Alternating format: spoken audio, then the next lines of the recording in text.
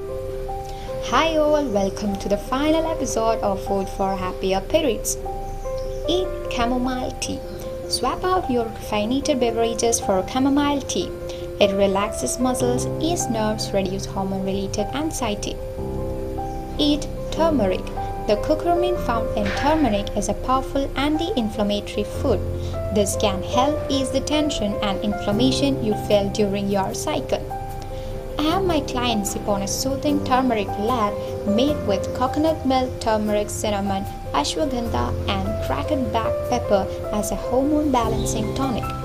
Make sure to use the cracked black pepper so you can absorb the medical benefits of turmeric and pair it with a healthy fat as curcumin is fat soluble.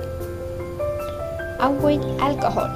Alcohol may sound tempting, but it won't make you feel better.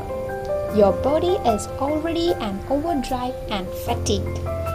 Adding a toxin to your body will do more harm than good. Give yourself the 5 to 7 days to just relax with some chocolate and chamomile tea instead. Thank you.